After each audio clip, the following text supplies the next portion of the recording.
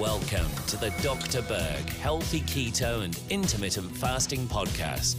Now, your host, the man taking your health to a whole new level, Dr.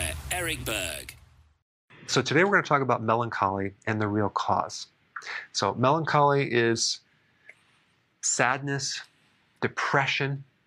It comes from the Greek word which means black bile. Now, that's pretty interesting, black bile.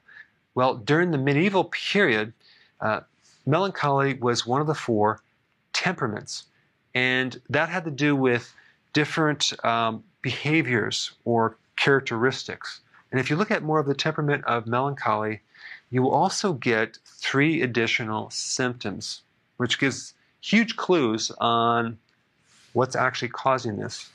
We get bloating, we get distension, and constipation.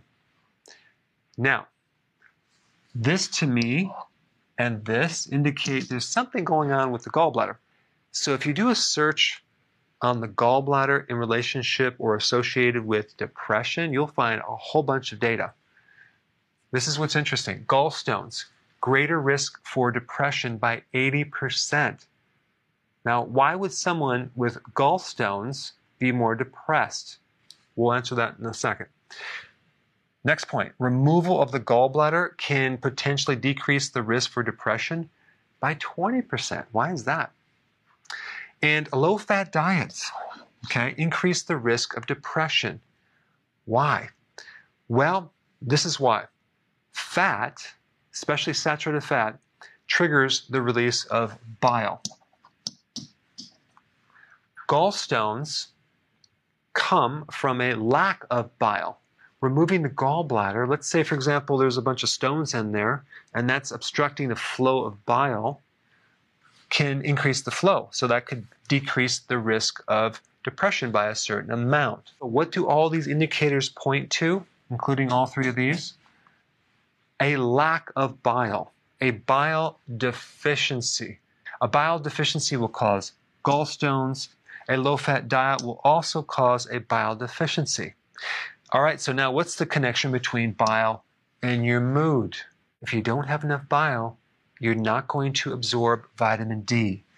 And vitamin D deficiency will create serious depression. Also, if you don't have enough bile, you're not going to absorb this omega-3 fatty acid, DHA. When you're deficient in DHA and you can't get enough, you could not only have severe depression, but your risk of suicide goes up. So there's a huge connection between the fat that you eat and the fat that is broken down and gets absorbed, getting the right amount of certain fats.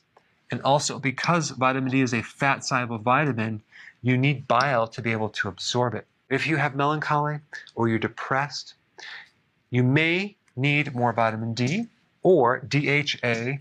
But remember, these don't work without bile, so you may just benefit from some purified bile salts. Thanks for watching.